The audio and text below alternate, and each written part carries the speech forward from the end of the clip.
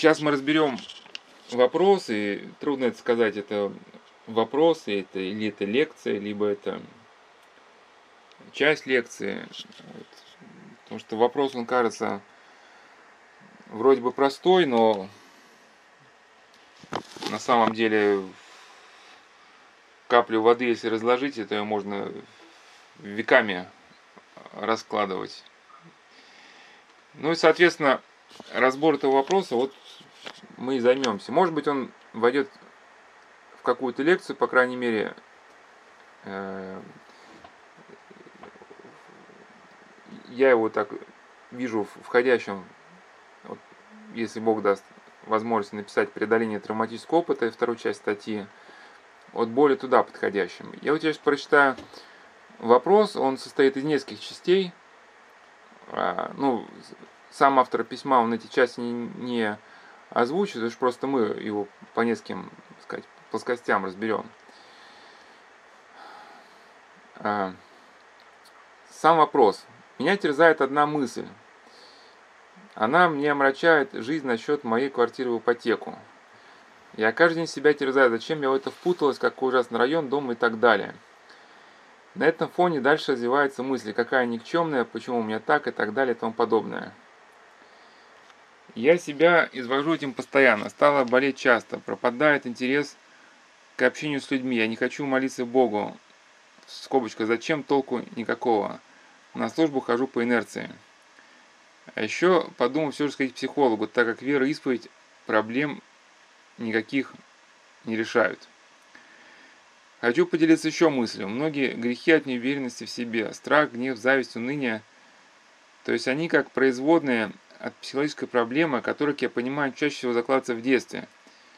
То есть не по вине человека, может логично сначала поработать над самооценкой, а потом с прегрешением бороться. Ну, в этом вопросе, в принципе, как в капле воде отразился весь океан, вся, может быть, многогранная жизнь человека. Ну и, соответственно, выйти из этой ситуации может только тогда, когда разовьется полное понимание проблемы.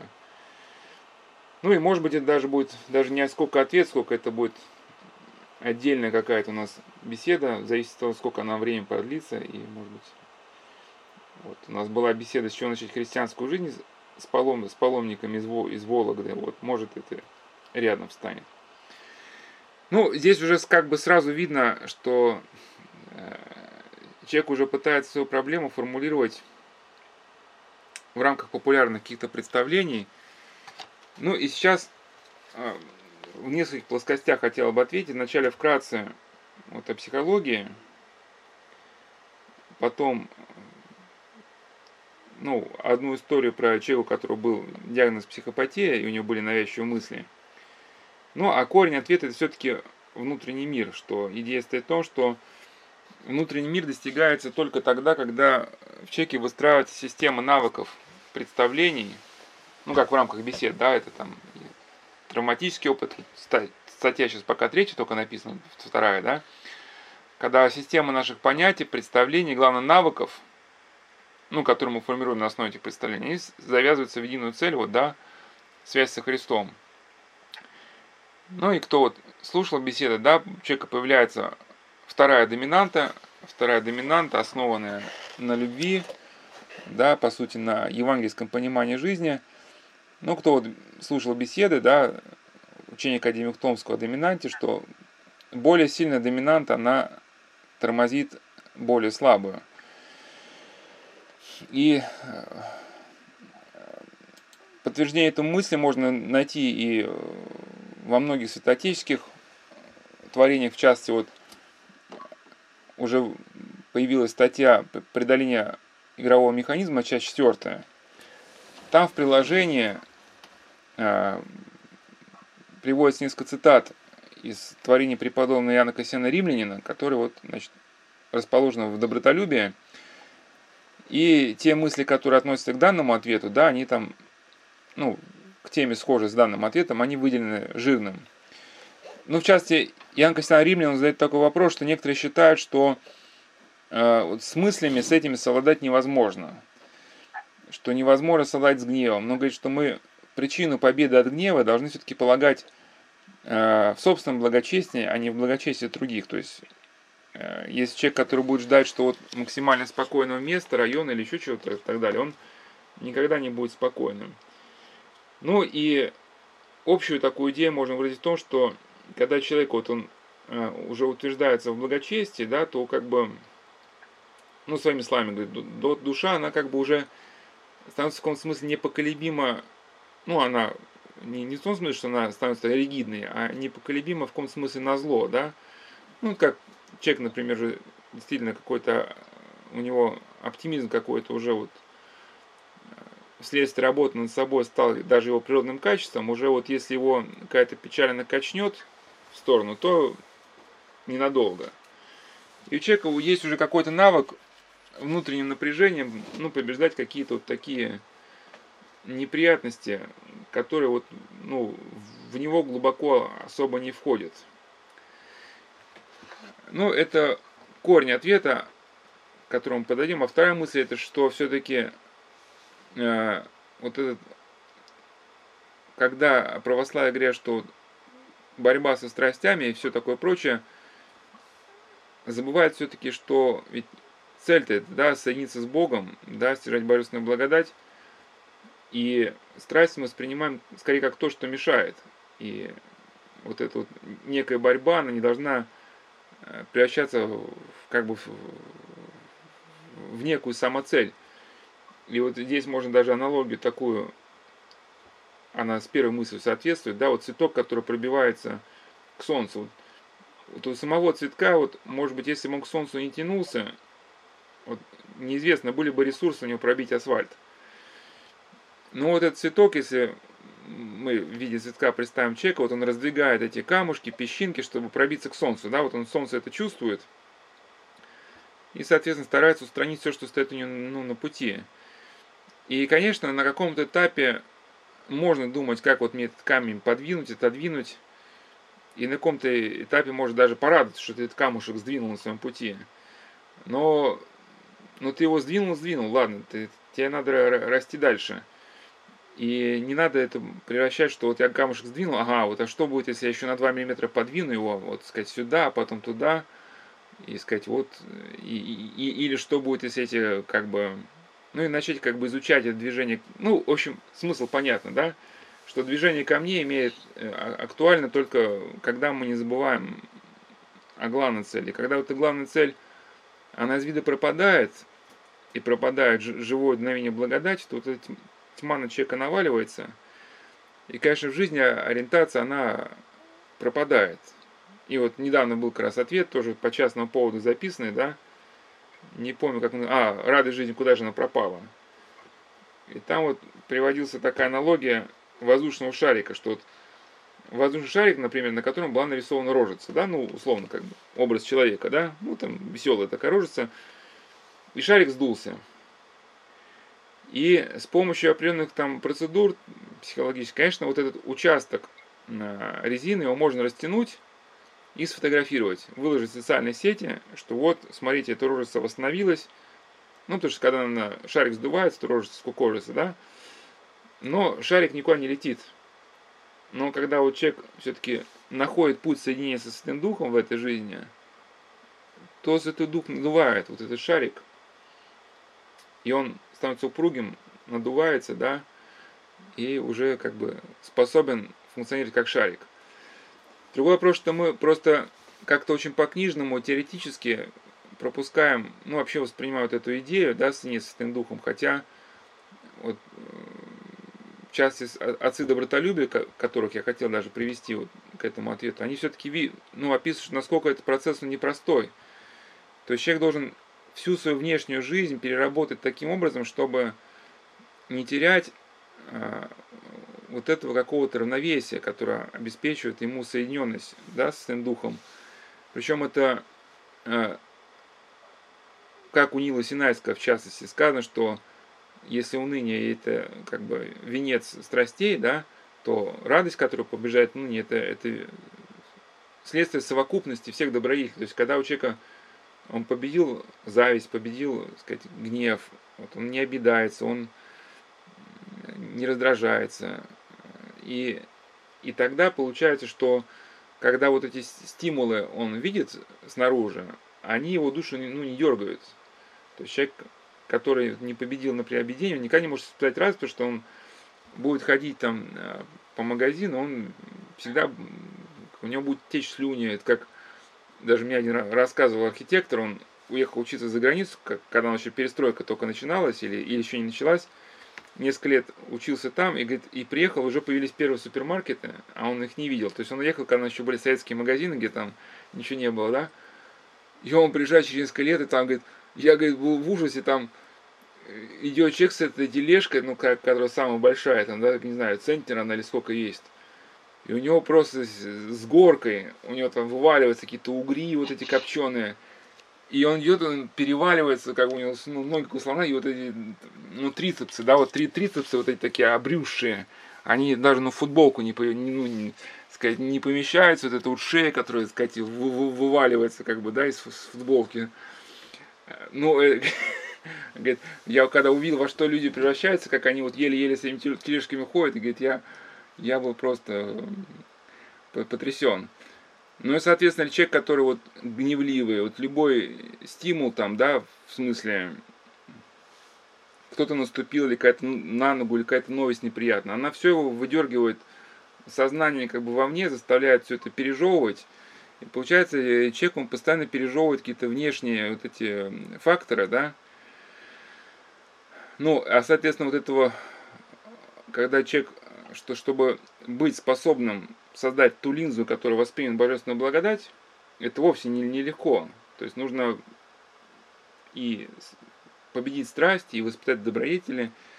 Или вот такой даже образ сейчас, это суть ответа, да, прежде чем перейти, может быть, уже к вопросу, к каким-то частностям.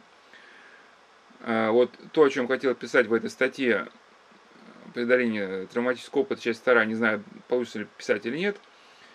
Вот принцип соединения с благодатью, вот как на примере Зеленчукской обсерватории.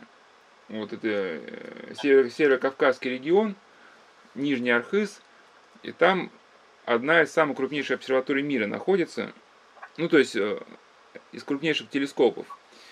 И там просто интересно даже почитать, как это зеркало готовили. То есть там зеркало диаметром 6 метров. Оно было отлито из металла. 10 лет готовили только эту линзу. То есть трудно писать, она 2 года только остывала. То есть ее отлили, она 2 года просто остывала. То есть она должна была равномерно остыть. Чтобы ее отполировать, было истрачено 7000 каратов алмазов.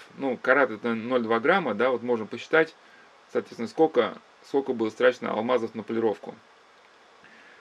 Но потом, эту линзу нужно было как-то привезти туда, на гору.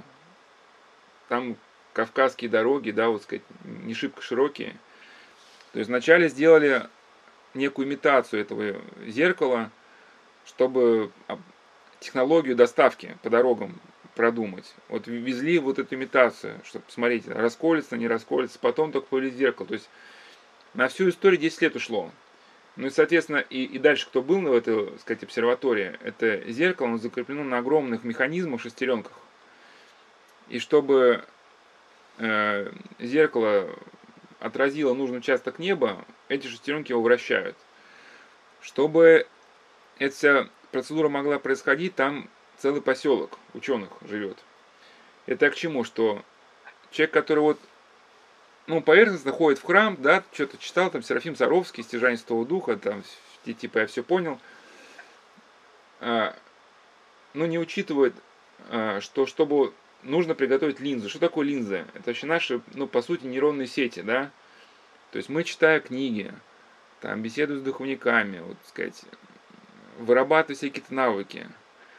Мы строим сети, эти там синаптические связи, они укрепляются, там появляются у нас какие-то определенные центры, сквозь которые происходит обработка информации. То есть мы уже на мир начинаем смотреть сквозь эти сети нейронные. А потом плюс еще некоторые ученые говорят, что вообще сознание это не мозг. Что мозг это одно, сознание другое, но не суть важно. В общем, проходит какое-то время, прежде чем у нас хотя бы будет построен инструмент для изучения мира. Вот эта линза, да. Потом эту линзу надо постоянно этими шестеренками подправлять под нужным углом. Что такое шестеренки? Это наши навыки. То есть мы прогневались, да, бах, как бы эта линза сбилась. Опять она нам показывает мир, ну, в неправильном свете в каком-то. Опять мы... То есть на картинке у нас этого неба опять нету, да? Опять какая-то темнота. Или вот даже в спорте, вот мы про человека, который сейчас буду рассказывать, у которого был диагноз психопатия, да? Ну вот он, сказать, сейчас активно занимается спортом. Говорит, вот просто где-то он отдыхал или что-то там. Вот, говорит, я просто неделю не позанимался. И, вот сказать, уже почувствовал, что я форму теряю. И он почти ежедневно, да. Ну, и сейчас не обсуждаем, нужно христианину заниматься спортом, не нужно, вот, но он на пути. Это вот все тот же самый человек из ванной. Все, наш знаменитый человек из ванной, который слушатели уже его знают, я надеюсь, полюбили. Вот, сейчас не суть разбираем, нужно качаться христиан, не нужно качаться, но он качается, вот, сказать. Пока он считает, что это нужно, ну, его право. В общем, у него рельеф, пресс, там все как надо, да. Но неделю не поднимался, все, появился живот, кубики ушли, ради которых он трудился, да. И он говорит, я понял, почему нужно каждый день молиться. Ну и протерей Геннадий Нефедов в своем последнем интервью, как бы, он приводил в пример балерину, да, которая вернулась там с какой-то поездки, она стала к станку, стала растягивать там мышцы, когда как бы люди были, так сказать, в недоумении, зачем балерине мирового класса вот такие вроде тренировки, да, там, зачем она вот, приехав, тут же сразу к станку встала. Она говорит, а вот все равно теряешь форму. Здесь не дотянул, там не дотянул. И поэтому эти шестеренки, они постоянно должны их, ну, как бы, подправляться. И человек, вот, как бы, который в это еще дело не вник, вот, ну, например, да, вот самая идея, смотреть в небо. Ну, смотреть на небо на Кавказе. Что там смотреть? Лег на траву, лежи и смотри. А дождик пойдет. И, соответственно, чтобы группа ученых работала, им нужно что-то кушать. Какая должна быть инфраструктура поселка. Даже ученые же не могут только наукой заниматься. Должен быть какой-то досуг. И мы когда там были на экскурсии, там даже было что-то объявление какое-то, какая-то театральная постановка, то есть эти, ну, ученый городок, ну, они там, значит, какая-то у них культурная жизнь, программа, да, чтобы они же, там семьи, дети, то есть, ты же не можешь ученого посадить просто, чтобы он только наука, у него там же жена, семья, как бы, и то есть, должна разработана быть целая инфраструктура, целый образ жизни, только, по сути, ради одного, чтобы небо отражалось в линзе, а эта линза еще должна появиться. И, соответственно, когда человек вот только вот этот начинает озабачиваться вот этим пробиванием сквозь асфальт, или чтобы луч неба, он не терялся из его жизни, это только, как бы, когда атеисты зубоскалят, так кажется, что легко, типа, как бы на все махнул рукой и молись. На самом деле, чтобы это удавалось, необходимо переработать весь образ жизни, там, научиться общаться. Вот даже гнев, да, если ты будешь гневаться, ты не сможешь это удержать в себе вот это состояние.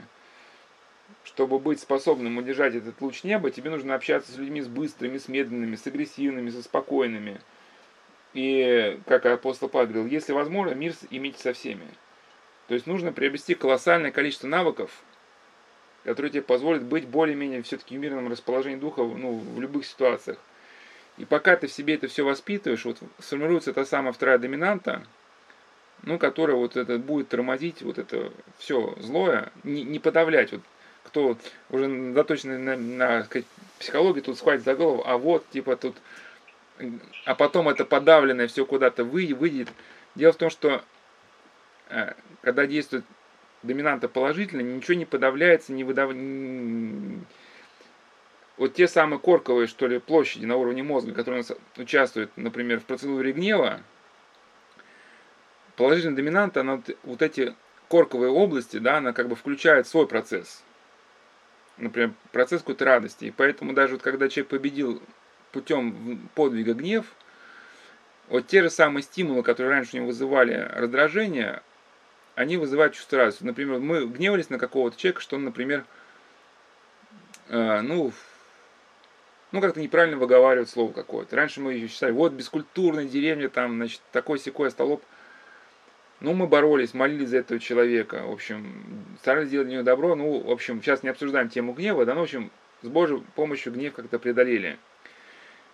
И когда этот стимул вступает в наше сознание, да, сигнал, человек там опять сказал что-то, ну, не очень культурно, но вдруг для нас это настолько умилительно и ласково это видеть, да, как бы у нас просто оживает та любовь, которую мы, может, потом и кровью к этому человеку пытались стяжать, и для нас уже вот это как бы сигнал о дорогом и ласковом, любимом человеке. Или вот как даже пример Юрий Бессонов. Фантастическая история была побега его. Вот в цикле бесед «Остаться человеком», часть 3, кажется, где-то разбирал, если кто интересует в оглавлении, посмотреть. Хотя можно и книжку прочитать, но 26 тюрем и побег Соловков. Но там просто на какие-то моменты отследить, чтобы понять, что действительно было настоящее чудо, этот побег. Сейчас не буду разбирать его детально.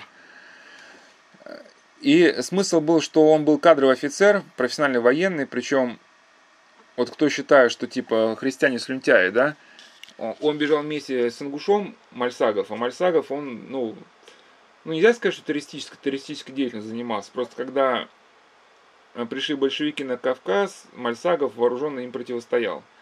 То есть он был такой ингуш, ну, настоящий воин, и когда они бежали, он стоял на то, чтобы охранников убить. А Бессонов, он, сказать, настоял, чтобы оставить в живых. Это к чему? Сейчас просто расскажу про любовь Бессонова, да, к людям. Но эта любовь, она вот именно была, не сопровождалась таким, как вот почему-то люди считают, что слюнтяйством должна сопровождаться. И вот Мальсагов писал, что, ну, уже в своей книге, да, о побеге, если бы, говорит, ну, успеху побега мы обязаны Бессонову, потому что они целый месяц бежали, ну, без крыши над головой. То есть за ними охотились, им устраивали засады. То есть они целый месяц провели как дикие звери. В лесу они где-то там нашли оставленный пастухам хлеб, застрелили где-то оленя какого-то, но в целом вот они бежали в холоде, в голоде и постоянно 24 часа в сутки под гнетом страха смерти. И это просто когда мы только останавливались, Бессонов тут же тряс винтовкой и сказал, что нас расстреляют, если, сказать, мы не встанем. Ну, да, это где-то было сурово, но Бессонов в том числе заботился вот по-своему о них. То есть у него, как Бессонов писал, что я как зверь бежал только вот на запад. И его вот это, я к чему, что несгибаемость характера, она позволила им все-таки уйти от погони. Но это еще к чему? Что Бессонов решил, что если Господь поможет бежать ему, то поможет бежать без убийства. Он не хотел никого убивать, хотя был профессиональный военный. Его он сидел в засаде, и он видит, что на катере едут два красноармейца, кажется. Ну, в смысле, красноармейцы, но я не помню количество. Но один у него был на мушке. И эти красноармейцы охотятся за ним. То есть они бы его убили, может быть. И когда он взял на мушку красноармейца, он не стал его убивать. Говорит, эх, милые моему сердцу русские бараны. Как бы, да, он как бы так добродушно, в общем, посмотрел на красноармейца и, в общем, как-то не стал его трогать. И он как раз-то и писал, что ему помогла пройти через все эти испытания любовь. То есть у него как раз вот эта доминанта, она была, которая позволила пройти все эти тяготы, ужасы. Вот, но это к чему, что вот этот сигнал о красноармейце, по идее, он должен был возбудить те центры, которые ответственны там за ненависть, за гнев там, и прочее, да. Но они, по идее, как бы возбудили совершенно другие переживания. Потому что у него вот это сформировалась вот эта крепкая доминанта.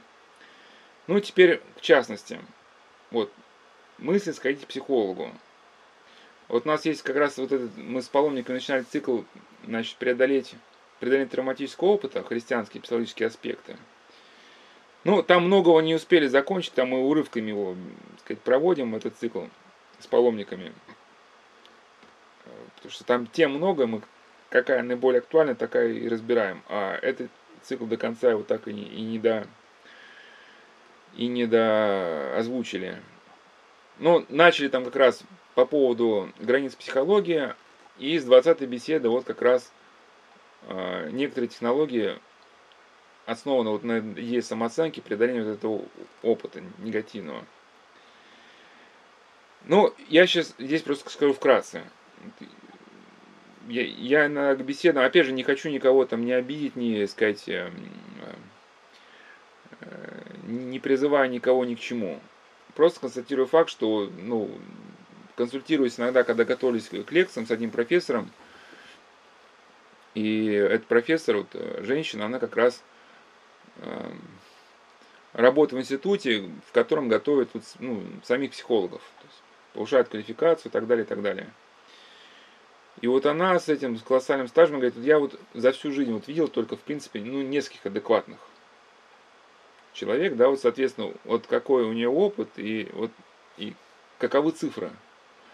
Ну, а сама она, в принципе, дефектолог. То есть дефектолог это вот именно вот это фундаментальное образование дается не только вот психология, но это физиология и там и нейропсихология. Просто если популярная психология это какие-то концепции, теории, да, которые подтверждены они жизнью, не подтверждены, это, так сказать. А это все-таки экспериментально, как бы, да, у человека есть понимание, и к тому же, когда ты работаешь с живыми людьми в реабилитационном центре, либо в коррекционном центре, ты сразу видишь результат. То есть одно дело можно сколько угодно каких-то концептуальных вещей изучить, да, но с другой стороны ты понимаешь, что, ну, одно дело, да, когда у тебя пациенты это там богатые мужчины, там, сказать, да, которые скучают от жизни, и у них единственное утешение в жизни это, так сказать, прийти поплакаться в жилетку там на кушетке. Как писал Виктор Франкл, для кого-то лежание на кушетке становится единственным содержанием жизни, ну, сеансы психоанализа, да. Вот, тут сразу видно результат. Заговорил ребенок, который не говорит, или не заговорил. И вот где-то я даже вот ее иногда упоминал, ну, без фамилии, конечно, но что мне в ней удивлялось всегда, что она как-то вот всегда нацелена не сколько на психологические концепции, сколько на конструктив. Вот где-то мы разбирали девушку, которая вот, в этой же беседе, да, травматический опыт, что которая там был, ну, факт сексуального домогательства, ну, насилия не было, вот, в смысле изнасилования такого в прямом виде, но для ребенка было достаточно, что как бы домогательство было в иной форме воплощено, но достаточно было, чтобы психика ребенка, она была, так сказать, уже травмирована.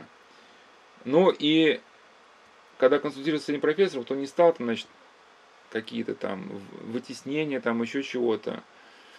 Вот как бы повел речь, что вот нужен конструктив какой-то, не сидеть в норке, там, не жалеть себя вот постоянно, да, вот действительно вот это воспитание детей, добро, которое ты делаешь, и оно тебя выводит и из этого, ну, как бы, ну, печали. Или даже когда к вопросу самооценки, там, с 20-й беседы тоже мнение приводил, она говорит, что у нее были некоторые там, то ли клиентки, то ли знакомые женщины, которые говорят, все, сколько лет они пытаются полюбить себя, ну, вот, да, полюби себя, там сказать, повысить самооценку, все они всякое полюбить не могут.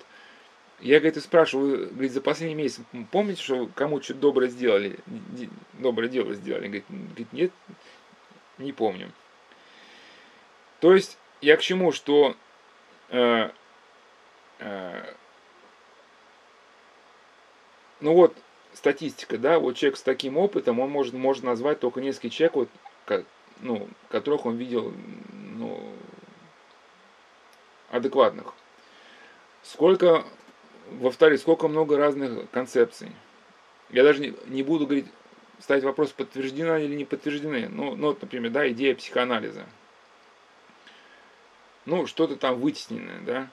Это писал академик Томский, вот, например, да, что, ну, какое-то, может быть, вытесненное сексуальное какое-то переживание, оно является, ну, сказать, запускает какие-то негативные процессы у нас, да.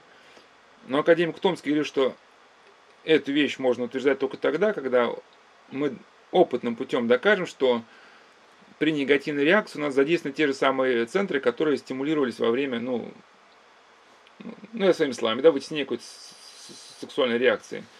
Или вот мы сейчас будем говорить, когда к вопросу про человека из ванны перейдем, его товарищ, у него тоже вот эти навязчивые мысли, и, в общем, вот ему психолог объяснил, что все дело было в плохой груди. Ну, это, значит, известная концепция, там, кажется, Кляйн или я не помню кто, ну, не суть важно, что человек в детстве сосал плохую грудь.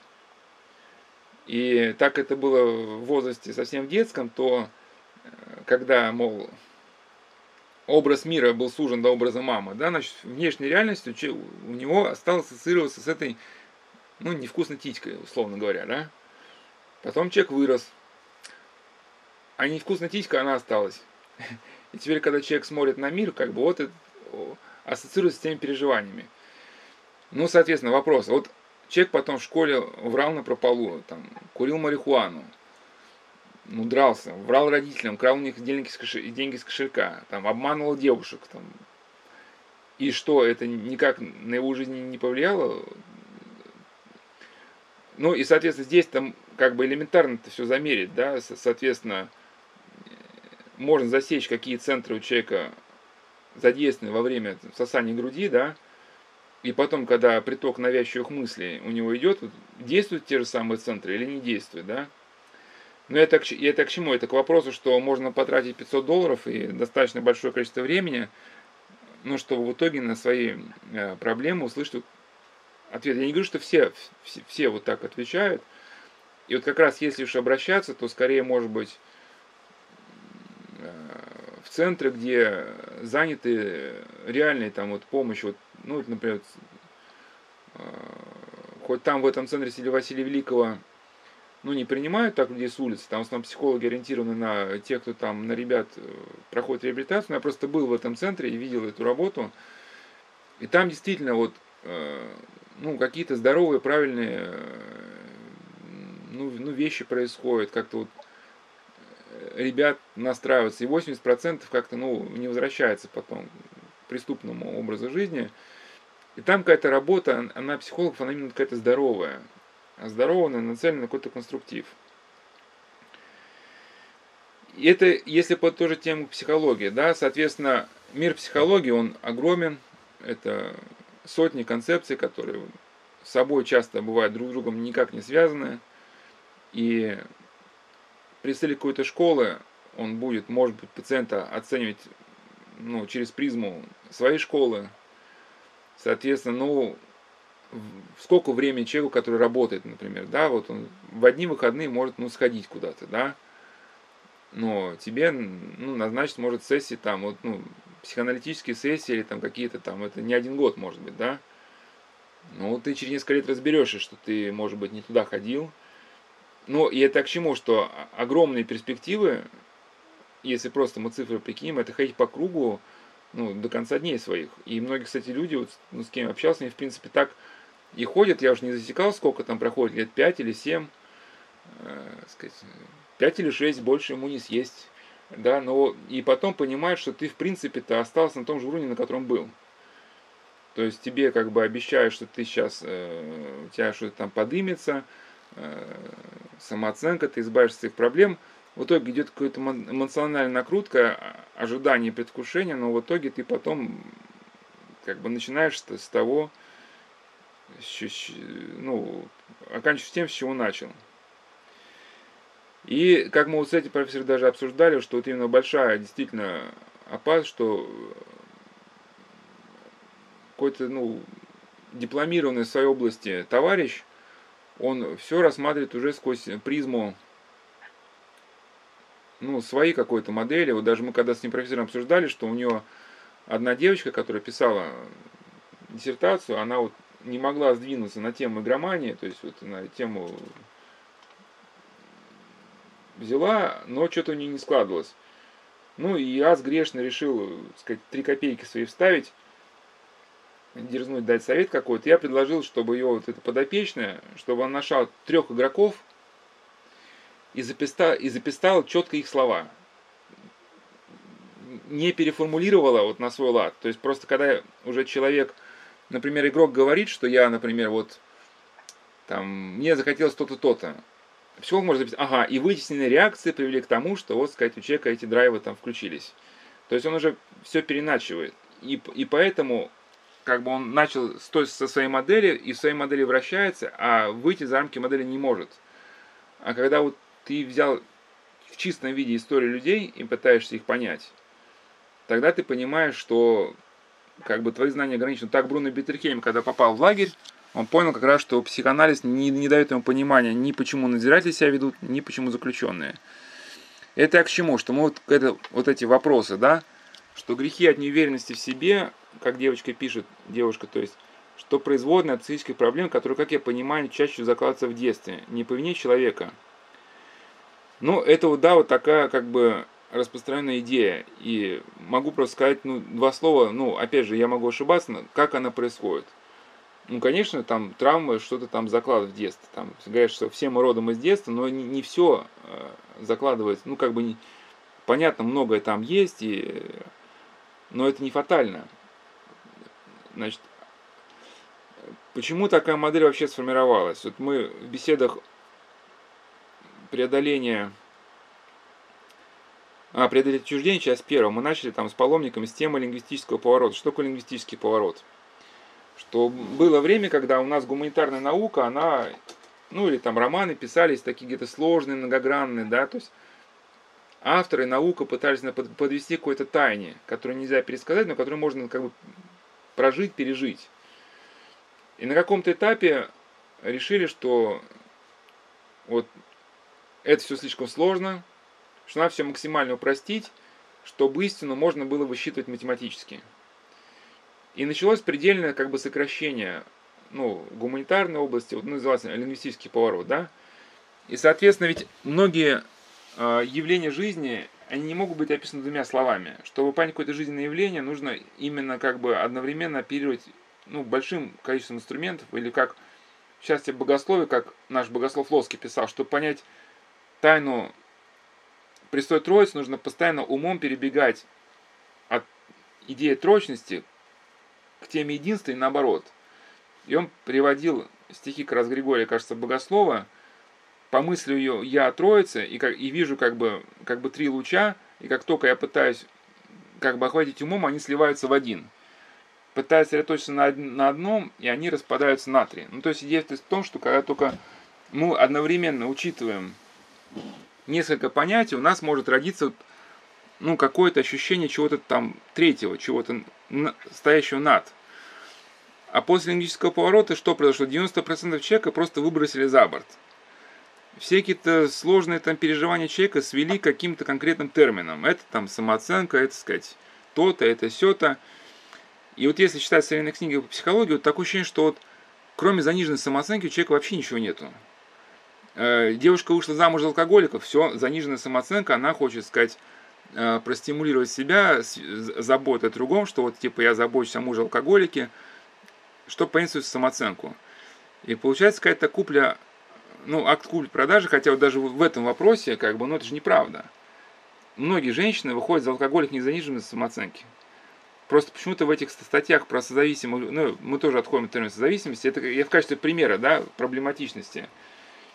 Ведь алкоголики, не сразу становятся. Ведь те люди, которые становятся алкоголиками, поначалу на третьем курсе это такие искрящиеся мужчины, как в соку, да, которые там, сказать, душа компании, вот они все такие из себя лучистые, и часто бывает искренняя любовь.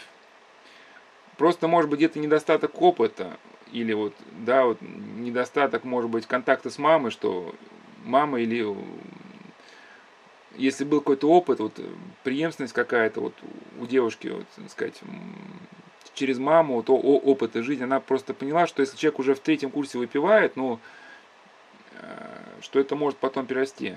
Но часто это просто искренняя любовь. И я просто знал одного алкоголика, серьезно пил, и от него все друзья отошли. Один друг только не бросился, когда жена этого алкоголика, который говорит, вот мой муж такой-сякой, а этот друг оставшийся говорит, слушай, я просто помню, каким он был. Я помню еще его до, когда он был молодой, здоровый, радостный, добрый. Да, и часто ведь женщины цепляются за своим мужа не потому, что у них заниженная самооценка, потому что они помнят его, каким он был до. И они хотят вернуть это время, надеяться, и где-то иногда, кстати, это и происходит, не всегда.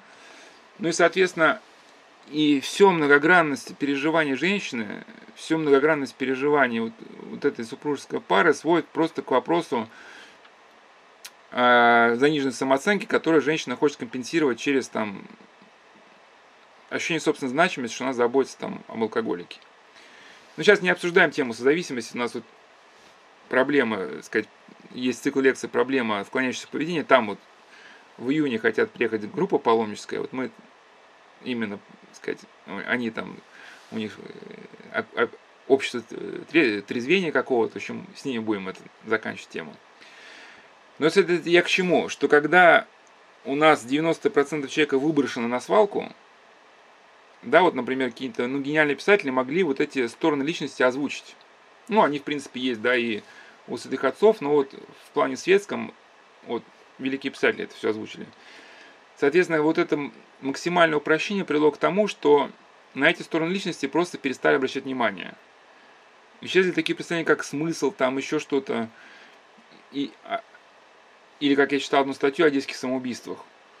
Там, в общем, вопрос о детских самоубийствах сводился, как всегда, все камни в родителей, конечно же. Что вот сформировалась в детстве недолюбленность, и значит, что вопрос появления смысла жизни, он связан, что с какой-то патологией. Что если бы у ребенка было все хорошо, если бы у него был компьютер мощный и шпикачик, так сказать, полный холодильник, то жил бы и радовался. А если у человека появляется вопрос о смысле жизни, для чего я живу, это значит все, патология. И, соответственно, к чему? Если мы большинство вопросов выбрасываем на помойку, что остается у нас? Конечно, у нас остаются только родители. Свалить больше не на кого.